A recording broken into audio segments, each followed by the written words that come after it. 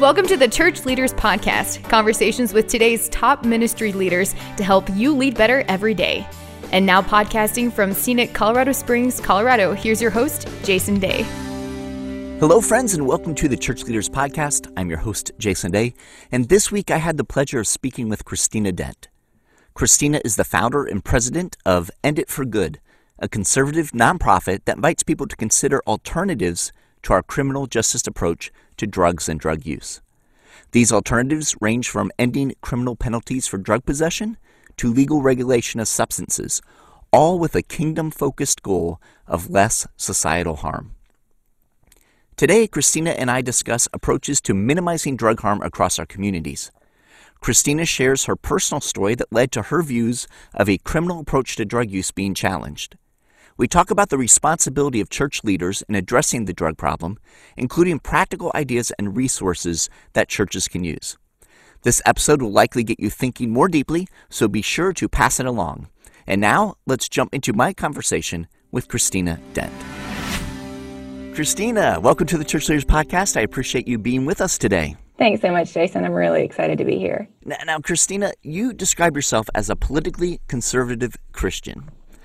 Yet you hold views on criminalization and drugs that many might feel are at odds with being politically conservative. And you've shared that your journey began when you became a foster parent. So can you share with us, how did becoming a foster parent change your view on the war on drugs? Absolutely. So I grew up in Mississippi in a wonderful Christian family. I was homeschooled kindergarten through high school. We were politically conservative, and I grew up in a conservative strain of Presbyterianism in the Presbyterian Church in America. Never used drugs while I was growing up. I went to a Christian liberal arts university. I have a degree in Bible. Never used drugs while I was in college. Drugs have not been part of my life experientially or in my friend group. So I never really thought about how we handle drugs other than to think, drugs are bad and drug use is bad. And so outlawing drugs is the right thing to do. So really, my story, like you said, is not a radically changed lifestyle. It's really a radically changed mind. And until about 5 years ago, those were the views that I continued to hold. Tougher sentences, stronger penalties. And then we became foster parents, like you said. And through fostering, I met Joanne. And Joanne was a mom who had struggled with addiction for many years, was pregnant, and was not able to beat her addiction during her pregnancy. And her son was removed from her custody while right after he was born. Straight from the hospital, he came to our house, and he became our foster son. And I did not know anything about addiction. I didn't know anything about why people use drugs. I didn't know anything about trauma or the role that it plays in driving a lot of drug use and addiction. And so I thought a mom who used drugs while she was pregnant must not love her child. And that was the only context I really had to think about. I couldn't understand that as a mother myself. How could you use drugs if you loved your children? And so I took Beckham for his first visit with Joanne at our local child welfare office. And I popped his car seat out of my van. I had my 3 other little boys with me. And I turned around in the parking lot, and there was Joanne sprinting across the parking lot with tears streaming down her face. She didn't look at me. She just started covering her son with kisses while I was awkwardly holding his car seat in the parking lot, looking around, wondering what on earth was happening, because this was definitely not what I was expecting. And she spent her 1 hour with him, wanted to know everything about, when does he eat, and what is he, how much does he normally eat, and all sorts of different things that I just thought, this isn't what I thought at all. And I honestly was really suspicious. And I thought, there's no way that this is true. She's probably just wanting to try to impress me, maybe to get me to put a good word in with the social worker. But I don't have any category in my mind for this to be real. So Joanne left for inpatient drug treatment in another part of the state. And Beckham stayed with us for a little while while she was in that treatment. And she would call me. We had agreed that she could call and check on him. And she would call me and she would say, "Can you put me on speakerphone?" And she would sing to him over the phone while I held the phone, and his little 5-pound, 9-ounce tiny little body would be sleeping in his car seat, and she would say, "That's fine, just let me sing to him." And I just saw this mother who loved her son just as much as I love my 3 sons, this fierce love, this desperate desire to do the right thing, to be there for him, to be a good mom, even though she was struggling with his addiction. And that was a huge problem for me because it didn't fit at all with what I had thought about people who use drugs, people struggling with addiction. And it was a problem because Mississippi has the 3rd highest incarceration rate in the nation. The United States has by far the highest incarceration rate in the world. And I knew that we were putting moms like Joanne in prison every day for the same thing that she was struggling with, a drug addiction. And I could see in her that this was not going to be the right thing to help this family. It would create just catastrophic additional harm. So her addiction was harmful, but putting her in prison wasn't going to fix that. And it was going to create all of this additional harm of, how do we support this very vulnerable family? It's going to take her away from Beckham for his growing up years. And I knew from training as a foster parent that the trauma that children experience when they're young has profound impacts on them for the rest of their life. And I knew that being separated from his mom was a deeply traumatic experience, even for an infant.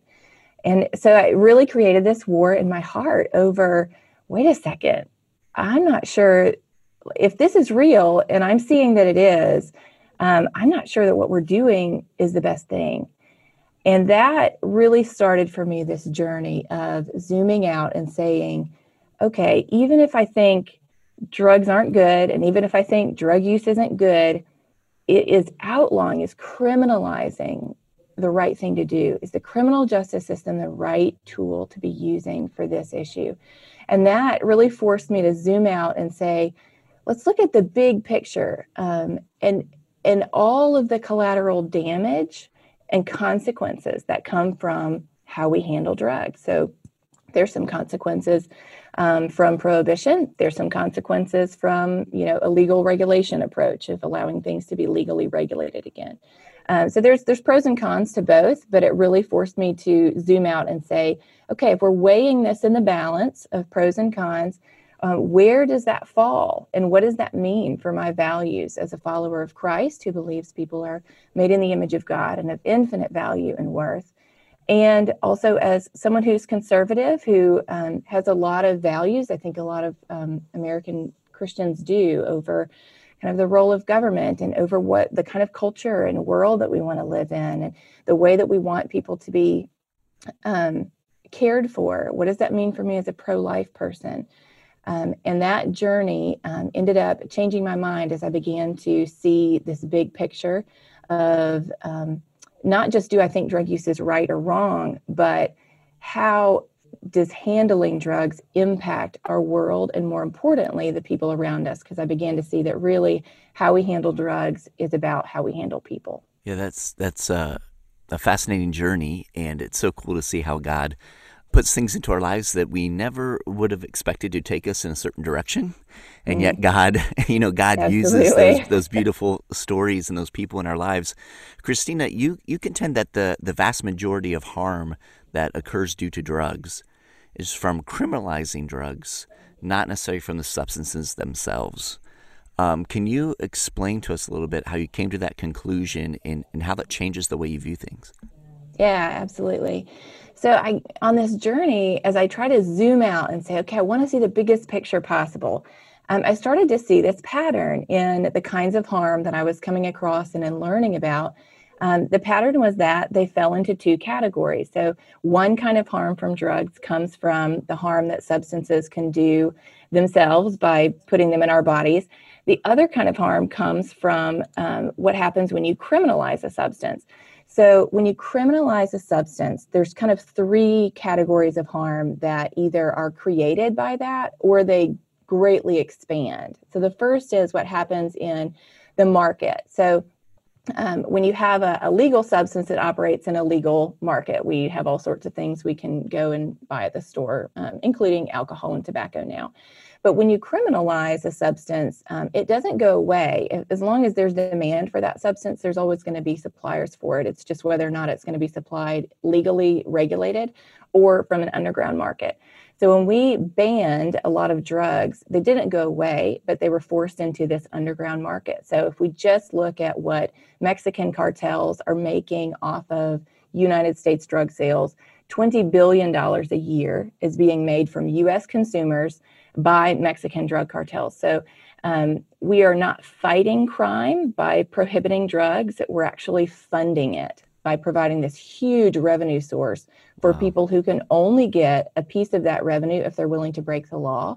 Because it operates outside of legal constraints, the only way you can defend your market share is through crime and violence. So we see a lot of crime and violence in our own cities and south of our border in countries around the world from this underground market and all of the crime and violence that comes with this unregulated free-for-all of the underground market. So that market piece, that harm comes from criminalizing. The crime that we see associated with drugs is not from the drugs themselves largely, it's from the underground market related to that. So the second part is what happens to a substance when you criminalize it. So again, with kind of alcohol prohibition, we sort of have a cultural understanding of what happened during alcohol prohibition. And we went from having, legally regulated alcohol to bootleg alcohol. You don't know what people are cooking up in their back behind their house or in their basement somewhere. And the same thing has happened with drugs today. So instead of having legally regulated substances where we at least know what's in them, we know what potency they are, we can regulate those things, consumers understand what they're buying. We have baggies of powder on the street that people don't know what they're buying. They don't know what's in it. And they're dying at far higher rates because of the unregulation that is part of an underground market, an underground substance supply. So when you look at what's happening right now, everyone today is familiar with this overdose epidemic that we are continuing to struggle with, and it's getting far worse again in 2020.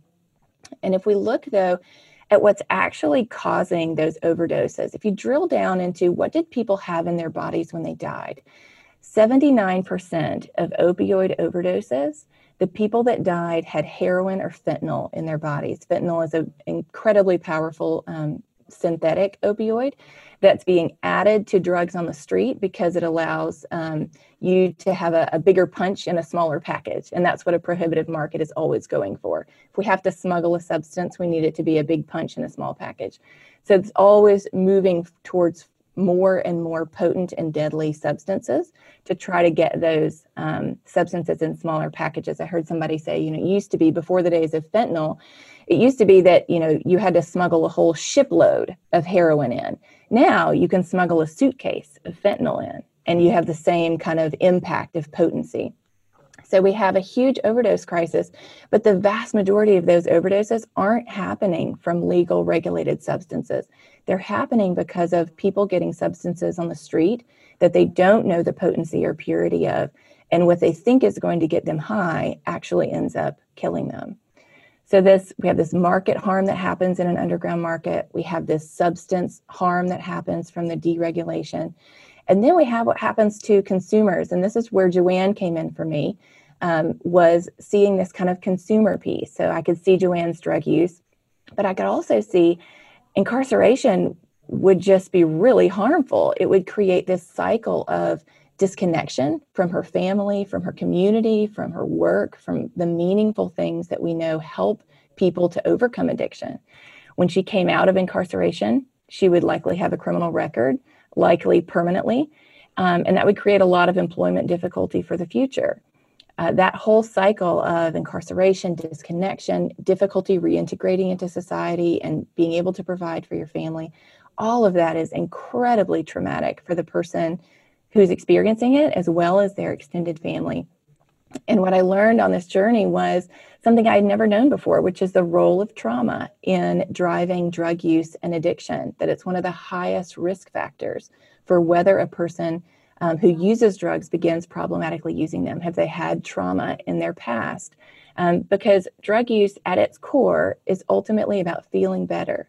Now, we might not want people to feel better in that way, but people use substances because they make them feel better. And for some people, that is the difference between a really difficult life experience or experiences, and being able to numb the pain and grief and sorrow and hurt and shame of those experiences.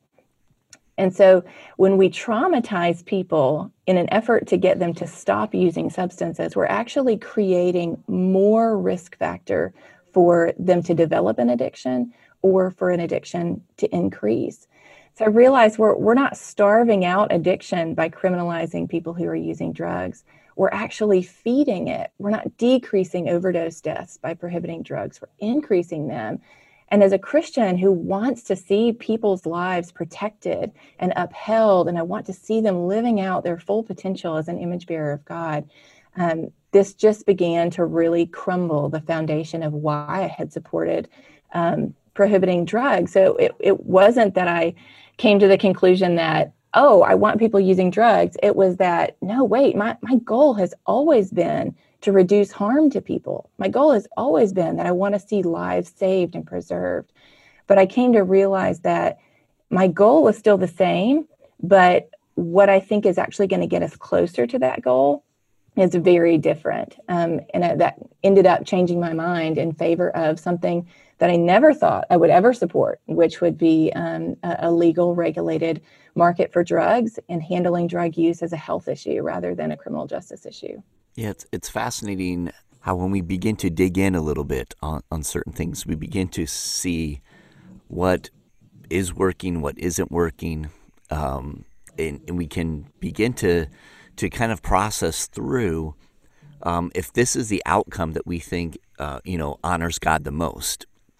If this is kind of a kingdom outcome, then are the things that we've been doing, are the things that we've been proposing, or the things that we've been supporting actually leading to that outcome, or are they making it more challenging? And it seems like this is part of that journey that you've gone through.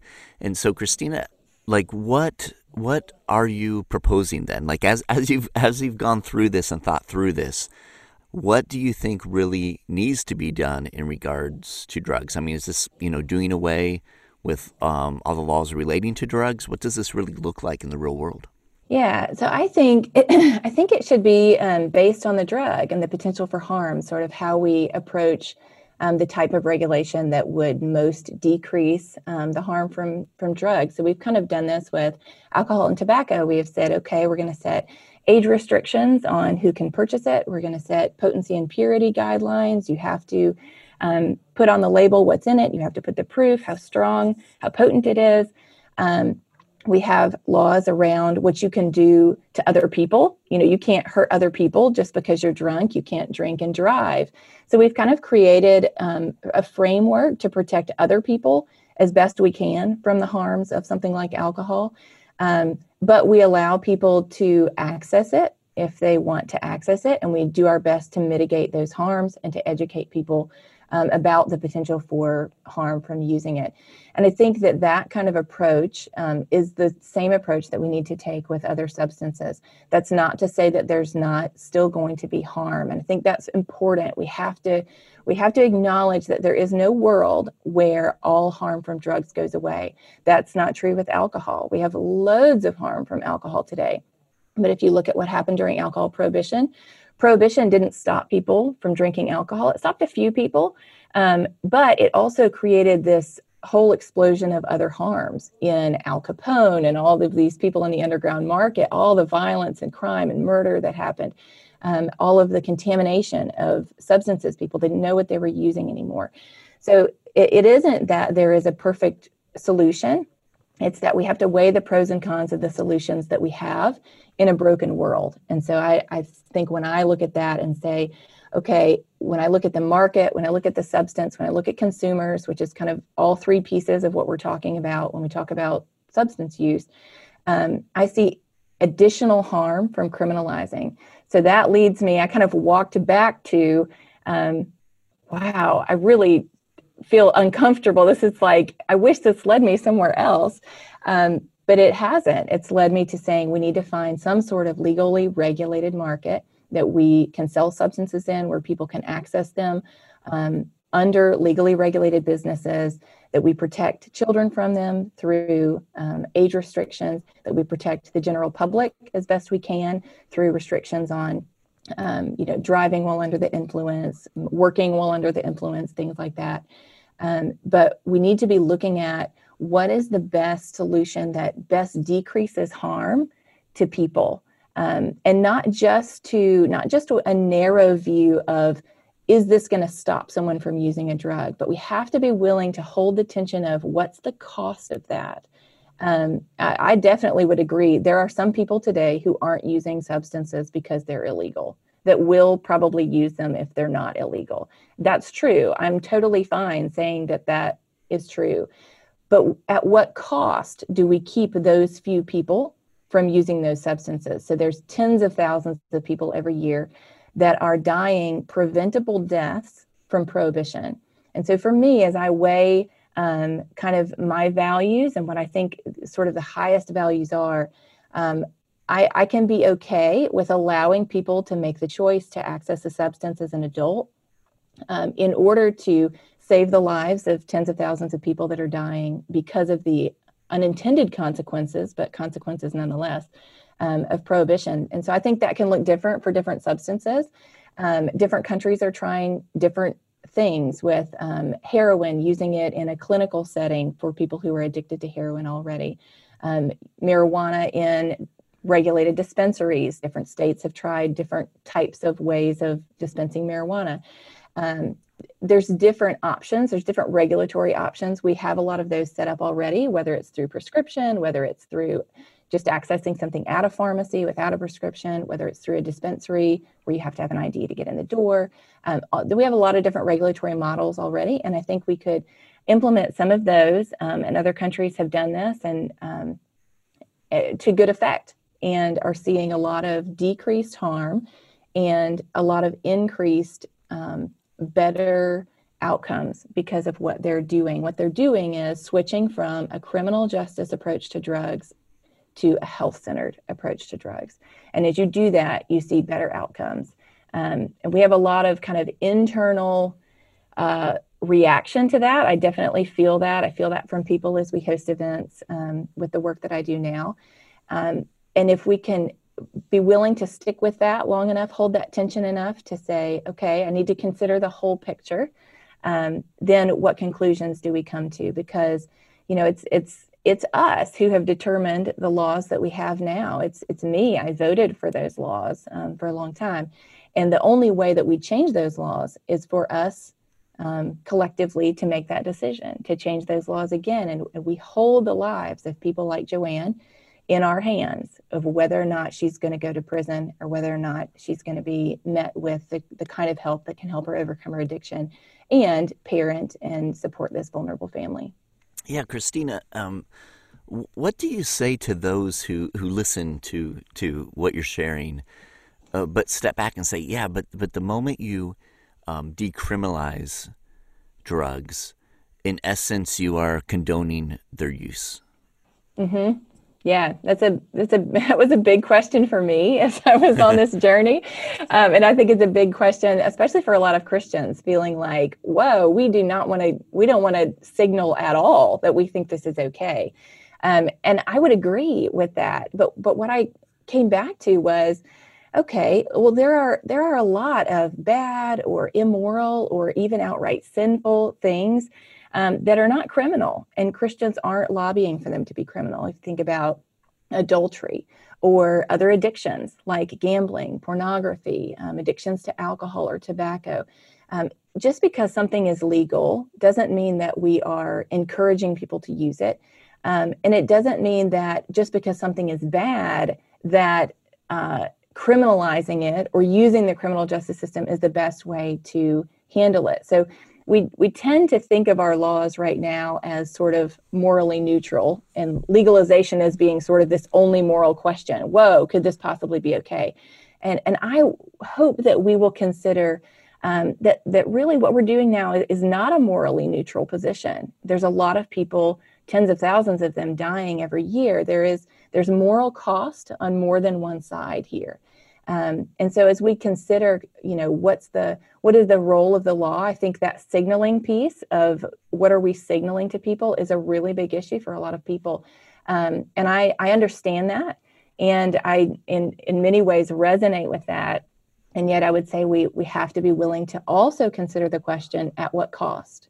At what cost are we willing? What's the cost we're willing to pay to signal? Are we willing to lose this many people to preventable deaths? Are we willing to lose this many families to preventable harm from incarceration and from living in communities that are impacted by the violence of substance use? Are we willing to make addiction worse for people through handling it through the criminal justice system? So I don't see it as encouraging or condoning drug use.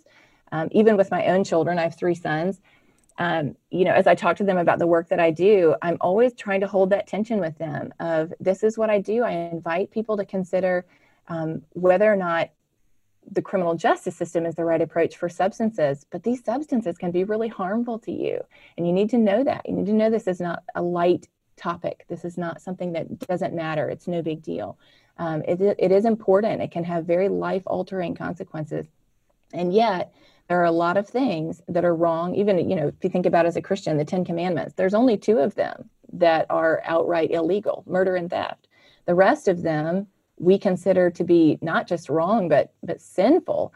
And yet we have not chosen to use the criminal justice system to handle those things that are wrong. And so I think that's what I hope as Christians, particularly, that we can consider, that just because we believe something is wrong, and whether or not it even is wrong or sinful or immoral, doesn't mean that the criminal justice system is the right way to handle that. And I think probably adultery is one of the best examples of sort of the way that we can see something as just categorically harmful, not just harmful to the person who does it, but to their whole family. It just is so harmful. And yet we don't put people in prison for it. We just recognize that's not the right approach to that. It's not the way that we get better outcomes from that. And I think that same thing is true with drugs. It's true with alcohol and tobacco, that we hold that tension of potential for harm while also allowing people to access it. And with alcohol, not because we haven't tried prohibiting it, but because prohibition taught us that we don't get better outcomes that way. We get a lot of extra harms and people still drink alcohol. And so we went back to legally regulating that. And I think that's what we need to consider for other substances too. Yeah, that seems to make sense as you process through it that way. Christina, earlier this month, Oregon became the first state here in America to decriminalize hard drugs. And you alluded a bit to other countries that have done this. I think Portugal is probably has the most history that we can kind of look at to see how that has transpired there in Portugal. Do you think that the U.S. Can do what Portugal has done to address, the growing drug problem? Yeah, absolutely. So Portugal decriminalized all drugs in 2001. So they didn't actually legalize them. So they still have the market harm from the underground market. They still have substance harms because they have unregulated substances. But they started with consumers treating them as patients again instead of criminals. So they treat drug use, drug possession as a health issue. You're not put in jail anymore just for possessing drugs, even if the drugs are illegal ones. And they have seen fantastic outcomes from that. Their injection drug use rate has dropped in half. Their addiction rate has dropped by 1/3. They've seen a lot less property crime. As they're helping people to overcome their addictions in a health-centered way, they're seeing a lot fewer harms from drug use in Portugal. And like you said, yes, Oregon became the first state to decriminalize all drugs, very similar to what Portugal has done. And we would say that's a wonderful step forward, not because we don't think drug use is serious, but because handling it in a health-centered way instead of through the criminal justice system is the best possible way that we can help people address the real issues behind why they use drugs. Because drugs are really never the issue. I have a good friend who worked for Prison Fellowship who says, drugs are a solution. They're not the problem. And he's in recovery. He says, drugs are a solution attempt at other problems. And so the American way of handling drugs has been to focus on the drugs themselves and to try to just eradicate the drugs. And what we need to be doing if we really want to see fewer people using drugs is addressing the deeper reasons of why people use them. There's lots of reasons for that, whether it's trauma, whether it's lack of meaning and purpose, whether it's loneliness and lack of community. All of these things are areas that the church can and should be engaging on, and we have wonderful opportunities to engage on and helping people to have meaningful lives. And we have the truth about how to have the most meaningful life. And so I see what Oregon did as a huge step forward in stopping the use of the criminal justice system and allowing people to be addressed in a way that best helps their drug use, as far as, we're talking about the law. And there are some people who, they don't think that people need Jesus. They just think, they need health care. And I think people should absolutely have access to both. They should have access to the life-changing gospel, and they should have access to health-centered solutions that help them overcome addiction, even if they don't find Jesus. And I want both of those things for them. All right. Christina, so what do you see is the responsibility of church leaders in the efforts to remedy America's drug problem?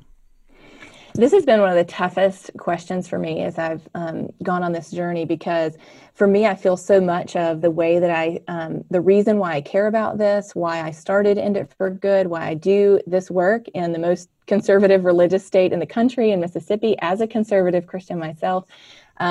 It's hard. And yet for me, a lot of this is because of my faith. And so I wrestled through, I was emailing pastor friends, help me walk through how do I think about this in terms of sort of the role of the church versus individual Christians? Because I definitely think this is an area where there's some Christian freedom. The Bible doesn't give us explicit instructions about how we should handle drugs. It does give us explicit instructions about how we should handle human life, how we should value people who are made in the image of God. But how we live that out is a lot grayer than we wish that it was. And so kind of where I have landed is, I think this is an area where, in the same way that I don't want pastors preaching that criminalizing drugs is the right thing to do, I don't know that I want them preaching that legalizing drugs is the right thing to do. I don't know that that's really the role of the best role of the church. And yet, in America, we have had a great deal of marrying of the Christian faith with this tough on drugs approach. And so it's a conundrum to me. And I hope that we, as Christians and as leaders, are willing to struggle with that. What does that mean for us? We have been very vocal historically on, kind of tough on drugs, and we need to not support any attempts to legally regulate drugs.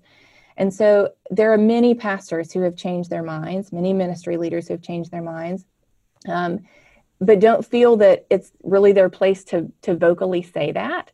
And so I think this tension here for me is that there's a part of me that doesn't want pastors preaching about this. And yet the majority, I think, of Christians in America feel faith-bound to support criminalization, that it has had a strong faith component over the last couple of decades. And so there's a part of me that sort of wants pastors to free their congregations from this belief that to be a good Christian means that you support tough on drugs policies, and to allow people to journey themselves and really consider, where do my faith and values lead me? And if that leads me to legal regulation, that's okay. That's a consistent view with being a Christian. If it doesn't lead me there, that's okay. I need to follow my conscience on that. And I do think people should follow their conscience. But I think for Christian leaders to at least engage this conversation is really important, because what I've found in our work is that there are lots and lots of Christians who are rethinking these issues. And they're looking to their leaders to sort of signal to them, is it okay to rethink what we've been doing? And the leaders are concerned that they might signal the wrong thing, or that, I don't really know if this is my place. So there's a lot of, we're in a bit of a conundrum where the people want to hear from their leaders that maybe there's more to this than we have thought in the past years. And the leaders are wanting to be very careful with their congregations, that they don't, get muddied up in, kind of crossing what the church should be talking about versus kind of what is areas of, politics and things like that. And so I think because of the history of Christianity, and especially in America over the last couple of decades, of really this concept that good Christians support criminalizing drugs, I would love to see, maybe not from the pulpit, but maybe in other areas and other kinds of discussions, pastors and ministry leaders engaging this issue and inviting their people to engage this issue as well, and journeying together towards a better outcome. We know what we're going to get by doing what we've done. We have incredible overdose rates, lots of crime, lots of people in prison, lots of broken families. And the door that I hope that we can open is to say, is there a better way? Is there not a perfect way, but a better way? Is there better ways that we can handle this so that people can live out their full potential as image bearers of God? And I would love to see pastors and ministry leaders finding creative ways to engage these issues with their people, because their people desperately want to hear from them and to be led, at least to be released to kind of engage these issues and think about them in a more nuanced way than we have. Yeah, Christina, that's really helpful. And as we wrap up this conversation, I was wondering if you could help provide some very practical steps or point us to resources that the pastors and church leaders listening in today can kind of engage with as they begin exploring how we address drugs, drug use, criminalization, legalization, and these types of things. Absolutely. So you can go to enditforgood.com, which is our website. We have some resources there. By far the best resource that I would encourage people to the point of begging them to read is a book called Chasing the Scream by Johann Hari. He took this kind of 3-year journey to understand what's happening with drugs around the world, what drives addiction. It is a fascinating book. We have given out over 2,000 copies of it to Mississippians who have asked us for copies. And you think about Mississippi, nobody thinks anyone's interested in changing anything in Mississippi, and yet we've had 2,000 people in Mississippi say, please, we want to learn, we want to know what else is out there. And that book has been, we have heard, the most helpful resource for people in understanding what is happening, the cost and benefit of prohibition versus legalization and regulation. It's a very narrative driven, it's all stories. Johann is not a Christian and he's not conservative, but his writing is very, just presents what he learned and says, draw your own conclusions from that. This is where it's led him, but make your own decision. And we have found, interestingly enough, that conservative Christians have loved reading that book. So we have about 100 copies we would love to send out free to anyone listening today. If they would like a copy, you can email Jennifer at enditforgood.com. Jennifer works with me in marketing, and she would love to send you out a free copy if that's something that you will read. And it just helps to create a better conversation and a bigger picture. And I would really encourage people to read that. Chasing the Scream, you can buy it on Amazon, or you can email us and get a copy of that. And I would love to hear people's thoughts. Christina at enditforgood.com. I would love to hear from you. I'd love to answer questions. We host events here in Mississippi. We've had about 700 people that have come to different community events that we've done. Everyone from pastors and ministry leaders to judges and sheriffs and mayors and soccer moms. People want to know about other options. They want to have this discussion because in our churches today, we have thousands and thousands of people who are either struggling with a drug addiction themselves or have family members who are struggling. 1 in 10 Americans has used an illegal drug recently. That's the United States, the office that controls the drug war, That's their number. That's not a legalization group's number. That's the drug war's own facts, is that 1 in 10 Americans has used an illegal drug recently. Drug use is rampant. Addiction is rampant. And families in our churches are suffering under the weight of shame and silence, of not knowing how to think about this, how to understand it. They feel like they failed as parents if their children use drugs, if their children's struggling with addiction, if their loved one dies of an overdose. They feel ashamed. People are suffering and struggling, and they want desperately to have a place to have a more nuanced conversation, to think through these things. And I think that is what the church can provide. Maybe can't provide, this is the path you must take, but can provide a safe place to have these conversations and an open place to consider alternatives. Excellent, Christina. Thank you so much for walking us through this and challenging us to think maybe more deeply about a topic that we just kind of, in some ways, take for granted and make some assumptions about maybe how we should be thinking about it.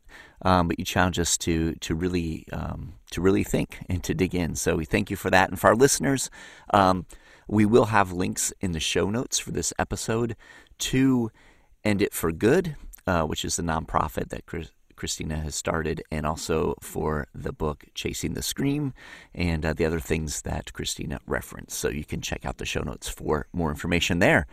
Christina, thank you so much for making the time to be with us and the Church Leaders audience. Certainly appreciate the work you're doing and how you're just approaching, as you said, a challenging topic because I'm sure you get pushback from a variety of places. And so thank you for the courageous work that you're doing in this. Thank you. I really appreciate being here, and it was really fun. Yesterday, Beckham, Joanne's son from the story in the beginning, just celebrated his 5th birthday. Got to see pictures of that on Facebook. They're doing great. Joanne has been sober since Beckham was born, basically, and works full-time now, helping other people get into treatment. She's a wonderful mother. It's awesome to see outcomes like that, and it doesn't always happen that way. There was actually, I'll tell you quickly before we finish, there was another mom who lived really close to Joanne. Very similar situation. Her son was fostered by some friends of ours, but she was charged criminally for her prenatal drug use. So Joanne, this path diverges. Joanne goes to treatment, and she has been with her son ever since, raising him. And Nikki has been in prison ever since, and she is serving a 15-year prison sentence for her prenatal drug use while her children are growing up without her. Her mom is raising them, working 2 jobs to try to provide for them and support Nikki while she is in prison. Very similar circumstances. These are both, moms in their 30s wanting to be free of their addiction, but struggling, and yet very different outcomes and very different perpetual outcomes for Joanne's son and for Nikki's children as they walk out the results of what happens when we do one or the other. We don't always get outcomes like Joanne, but we know what happens when we criminalize, and that is outcomes like Nikki's, and that's going to be and continues to be incredibly painful for her family as they walk that out. There's a lot at stake, so I really, really appreciate you, Jason, for hosting this conversation, and would love to continue this conversation with others and hope to see it continued in more public spaces like this. I think this is fantastic, and I'm really thankful for the work that you're doing. Excellent. Thank you so much, Christina. God bless you. You too. Thank you for tuning in to this week's episode. Every week, as we are putting the episodes together, we're thinking of you, our pastors and ministry leaders, and striving to provide insightful and inspiring interviews as you seek to grow as a kingdom leader. We hope you are finding value from the Church Leaders Podcast, and if so, we would appreciate you taking a few moments to head over to iTunes and leave us a review. Your positive reviews and ratings help other church leaders more easily find our podcast so they can benefit as well. Thank you in advance. And if you have any comments, suggestions, or ideas for guests, I would love to hear from you. You can send an email to podcasts@churchleaders.com or connect with me on Twitter. You can find this podcast as well as other great faith-based podcasts on the Faith Play app, available for both Apple and Android. So be sure to check out Faith Play. Until next time, this is Jason Day encouraging you to love well and lead well. You've been listening to the Church Leaders Podcast. For articles, videos, and free resources that will help you lead better every day, visit our website at churchleaders.com. Thanks for listening.